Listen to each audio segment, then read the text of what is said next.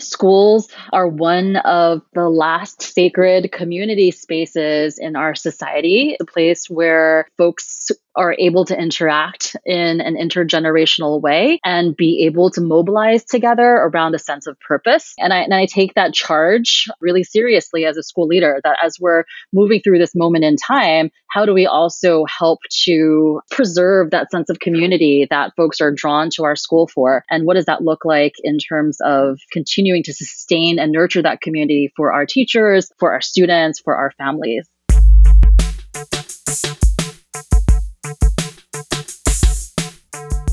This is High Tech High Unboxed. I'm Alec Patton. You just heard the voice of Lillian Su, principal of Latitude High School in Oakland, California.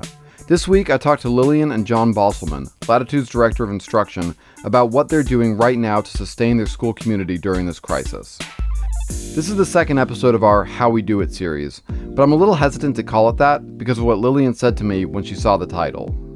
Just thinking about the title of the podcast, like How We Do It, right? I think that How We Do It is not really, yes, it's helpful to hear the specific structures and schedules that different folks are using because we can get creative ideas that way. But I actually think the work in this moment of like How We Do It is actually really about mobilizing people behind shared purpose and helping people to kind of do some meaning making and processing of like, what is our purpose as educators in this moment? And how can we be in service of equity while also tending to like the humans that are in our community at this time?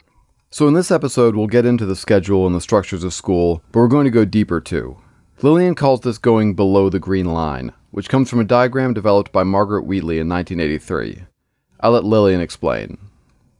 Margaret Wheatley is an organizational researcher who has done a lot of work looking at what sustains and nurtures organizations over time. And I have found her sort of below the green line 6 circles model to be really helpful as a framework for keeping clear-eyed about what's important in terms of school leadership. And so the short version is that most organizations pay most attention to the things that are above the green line. Those tend to be things like structures, processes, right? And what Margaret Wheatley's research really points to is this sense that organizations that really sustain and are healthy and generative over time are the ones where the leaders are really tending to the pieces that are below the green line. And that really has to do with relationships, identity, and information. What I'm hearing a lot about during this time of transition is like, what are the schedules? How are people kind of setting up the way that they're doing meeting time? What are their strategic plans during this time, right? And I think a lot of times there is this sense that if we can just get the logistics right, that's what is most important in these moments. And what I'm trying to get at is that what's below the green line is actually what leaders need to be tending to in this moment, because just setting up a structure or a schedule, those things can always be changed and innovated upon, right? And so in this moment in time, what we actually need is to be tending to people's sense of meaning making and their sense of identity, and also how they're operating as a team in terms of trust, because that's what's going to allow people to be at their most creative and generative to be able to navigate the ambiguity of this moment. We're going to spend time above and below the green line in this episode. We'll go above the green line because, frankly, I think Latitude's approach to the schedule is really smart. And we'll go below the green line because this pandemic is challenging our fundamental understanding of who we are and how we find meaning in our lives. And, as Lillian said, school is one of the few remaining spaces in our society where we can come together to address the really big questions. And at this point, you're probably wondering just what kind of school Latitude High School is. So let's get into that. Latitude High School opened in fall 2018. They're the only school in Oakland to admit students using a zip code-based lottery, so their students come from 25 different middle schools throughout the Bay Area. They now have a 9th and 10th grade with a total of 100 students. 75% of those students get free or reduced lunch. Latitude is a project-based school, and it's designed explicitly to be a base camp for students to take expeditions out into the city, rather than a final destination where students are cloistered from the outside world. The homepage of their website declares, "Oakland is our home, the Bay Area is our extended classroom." So, it's not really designed for lockdown conditions. In fact, to give a feel for just how awkward this transition is for them, here's Lillian explaining what the students were working on when California's governor ordered all Bay Area schools to close in mid-March. So when everything happened, our ninth grade students were working on Project Arcade. They had been designing, storyboarding, and coding their own video games that were going to be part of a video game arcade for users that had disabilities. And so they were in the middle of doing their giant build processes as well as their design and coding. John, you can speak to some of what they were working on in humanities. Yeah, so in humanities, our ninth graders, they had just pitched their radio podcast ideas to KQED, and they were in the process of taking their concepts that they've been studying on the housing crisis in the Bay Area and turning that into a feature story, as well as a podcast that they were going to submit to KQED to be part of Youth Takeover.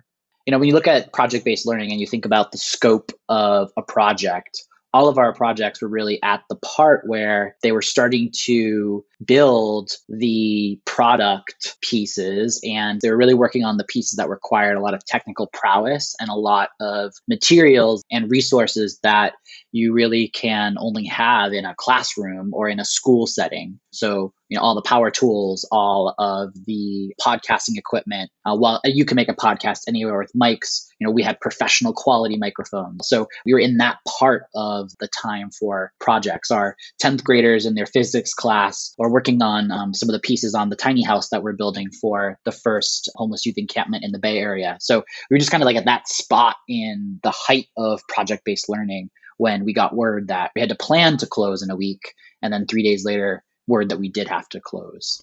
So the teachers figured out what their projects could turn into without the power tools, the recording equipment, or even the luxury of all being in the same room together. Here's what they came up with. In humanities for ninth grade, they're going to be drafting a feature story as a group about their topic from the housing crisis that we were looking at. So some students were studying the history of redlining in Oakland. Other students were studying gentrification. Some students were looking at, the question of why are LGBT people in youth specifically homeless at higher rates than their peers? And students are drafting in a group a feature story. And then as they pivot to the next phase of the project, they're going to be drafting a perspectives piece for our book, We the Town, that students will draft whatever they want to write about. And so do you want to write about the COVID crisis right now? Let's give you a voice there. Are you interested in writing about another piece of your life? And so what's your perspective on where the town, Oakland, is at this moment? And our plan is to push that out on our 378 Media Medium blog, which we'll be launching in a couple weeks' time. So that's what our ninth grade humanities team is working on. In 10th grade humanities, they've been working on studying this question all year of why is Oakland a refugee city? And how has Oakland been a city of refuge for so many people throughout its history? They are working on op-ed pieces that they're going to potentially submit to local publications. So we're still trying to continue the work that they were doing prior, but just in a more of a modified version.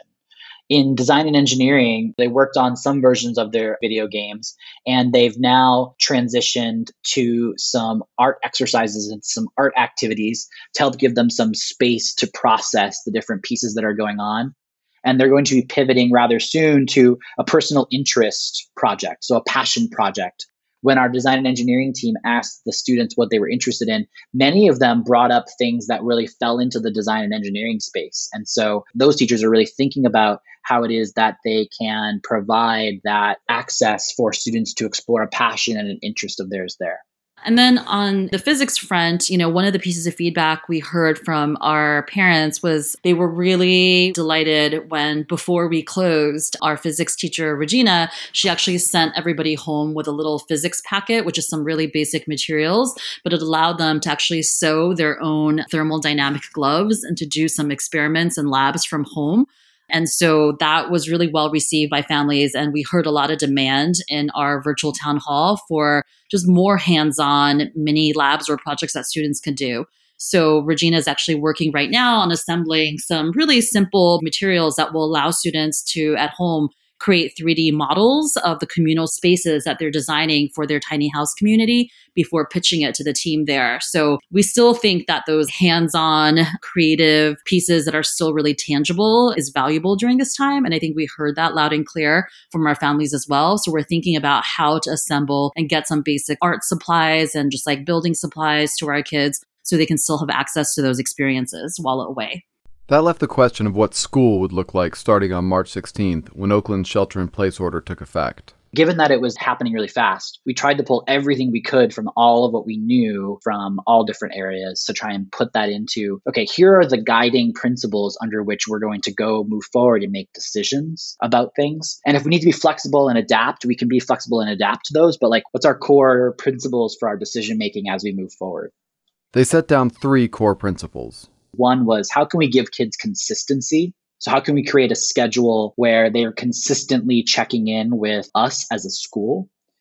How can we create a small group or a small sense of community? So how can they have time in a small group with an adult that they know or multiple adults that they know checking in with them? And then third, how can we provide them meaningful things to work on during this time? Those initial 3 principles that we started off with when we initially thought, hey, this is just for 2 weeks. Those 3 principles have actually really landed now into how do we keep giving our kids consistency? How do we keep providing them time and space to connect with each other and connect with us? And how can we give them something meaningful to work on during this time? And that something meaningful can be really different than what we initially intended. So for some students, it might be, hey, I've got to take care of my family members because my parents are still working. The meaningful work for that student might be pretty different than the meaningful work you give to other students. And so being really flexible about how it is that we approach this moving forward.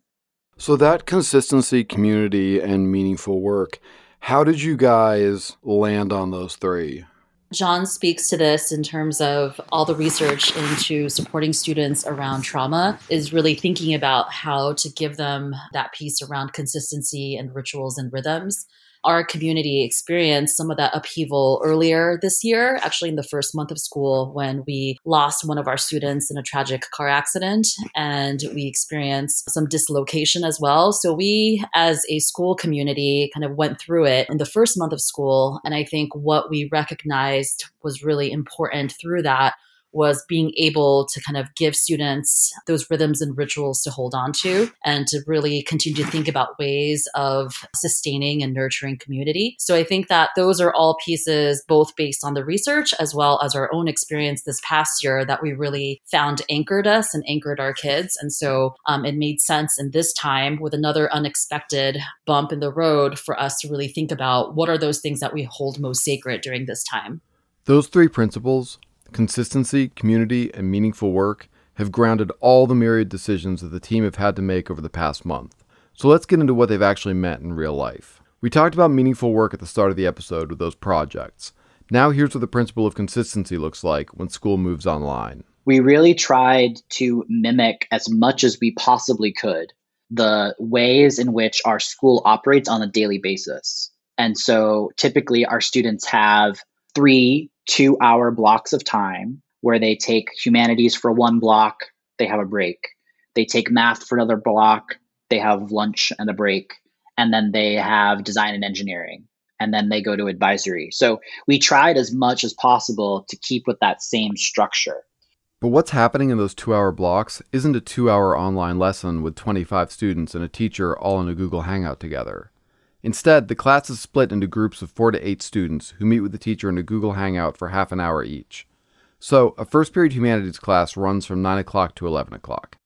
The teacher meets with a group from 9 o'clock to 9:30, a group from 9:30 to 10 o'clock, and a group from 10 o'clock to 10:30. From 10:30 to 11, there's no scheduled group meeting. This gives time for the teacher to follow up with individual students, and also for students to check in individually with other adults. For example, a student with an IEP might check in with an ed specialist at this time.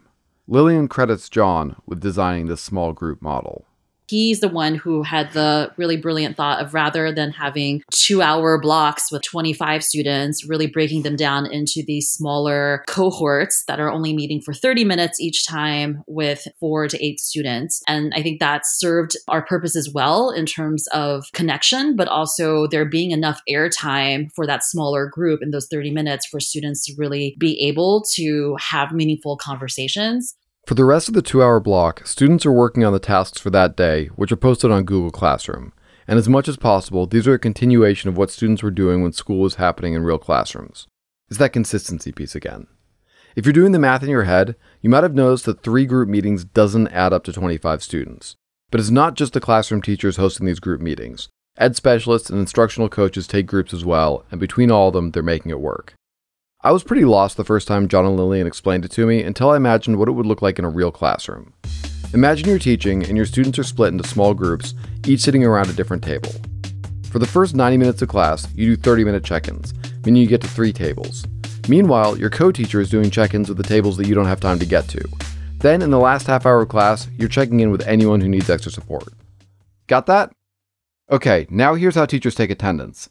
And quick note before Lillian explains this, she's about to mention Slack, which is a messaging app that organizations use for internal communication. As a school team, we've used Slack since the beginning of the year. It's just a way that our team communicates. And so when we transitioned to online learning, the way we decided to handle attendance is that at the start of each Google Hangout, if there's a student who's missing from your Hangout, teachers will Slack that to our attendance channel.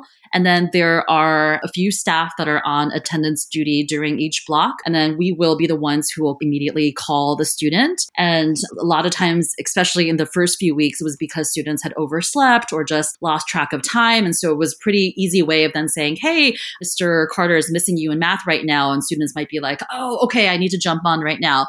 Or sometimes it was because they were having, some internet issues or Chromebook issues, so we could talk them through it. But then if there are students who are kind of repeatedly missing, the attendance team is keeping track of that in a little online tracker. And so once students have had 3 calls, we actually then connect with the student and have them complete a survey that gives us insights into what else might be happening on the home front to see whether we might need to personalize or customize for the student in a more radical way. And here's what's happening in those 30-minute small group sessions. Teachers have been really inventive in how they're using those 30 minutes. They've been trying to think about how they can bring a lot of the dialogue protocols that they would do in real life into those 30-minute virtual spaces. And so our humanities teachers are still working with doing Socratic seminars during that time. Our math teachers are still facilitating positive interdependence in terms of collaborative problem solving. So I've been really delighted with how creative our teachers have been in terms of how to make those 30 minutes still feel meaningful and still filled with student dialogue. And people are still continuing to evolve their practice in those ways. All of these structures only work because of teachers' creativity, compassion, and sense of collective responsibility. And none of that is easy at the best of times, but it's especially tough to sustain right now. And in order to answer how they do it at this level, we need to go below the green line, to identity, to meaning making, to culture. I think first and foremost, it's about recognizing that the folks on your team are not just teachers, that they're actually complex human beings with their own challenges as well as joys that they're experiencing in this really strange moment in time, and allowing folks to really experience the full range of emotions. And so I think creating and carving out sacred time for folks to be able to process that full range of human emotion with each other. We've been doing that through dialogical pairs so that we're carving out regular rhythms within our morning meeting times that staff can just talk to each other in pairs and really share what's in their hearts at the moment. So I think embracing the full complexity of what humans on our teams are grappling with during a really existential moment when we're contemplating survival and we're contemplating what it means to do right in this moment. I think that's really important. This requires a willingness to get pretty intense. But it doesn't mean being intense all the time. It's also just continuing to figure out how do you translate the textures and nuances of community into an online space. And so I think that means really thinking about how do we keep those human connections going, whether it's through shared Spotify lists or creating like a secret Slack channel where we're compiling kind of virtual birthday gifts for each other. Much in the same vein, they're having an online spirit week for staff and students, where students are getting a chance to dress up in different ways, take pictures of themselves, post them, and we'll also be giving them some additional props for those different pieces, and we're connecting it to advisory. There's more I'd like to get into about how Latitude High School is responding to this crisis, from connecting to parents to helping everyone stay physically active. But this episode has already covered a lot. We've gone above the green line to look at scheduling classes and reimagining projects for working online. We've gone below the green line to examine those 3 core principles: consistency, community, and meaningful work, and to talk about how to create sacred space where we can come together to make sense of our purposes as educators at this moment, and what it means to do right by our students and our community. But I want to close with something that Lillian asked specifically to get onto the recording at the end of our first interview, and it might be the thing that all of us most need to hear at this moment. I think the one other thing I would just add, especially for folks who are just embarking on it, maybe this week or this month, is to just give yourself and your team a lot of grace as you are moving through this process. I think it's really important at this moment to not let the perfect be the enemy of the good. This is like a first time for almost all of us in terms of navigating this process. So I just think it's important that we are giving ourselves and our teams and our students and families lots of grace as we move through it. And I just also wanted to mention that I think there's a lot of different perspectives on what equity means right now and how to be thoughtful around equity as we move through this new process.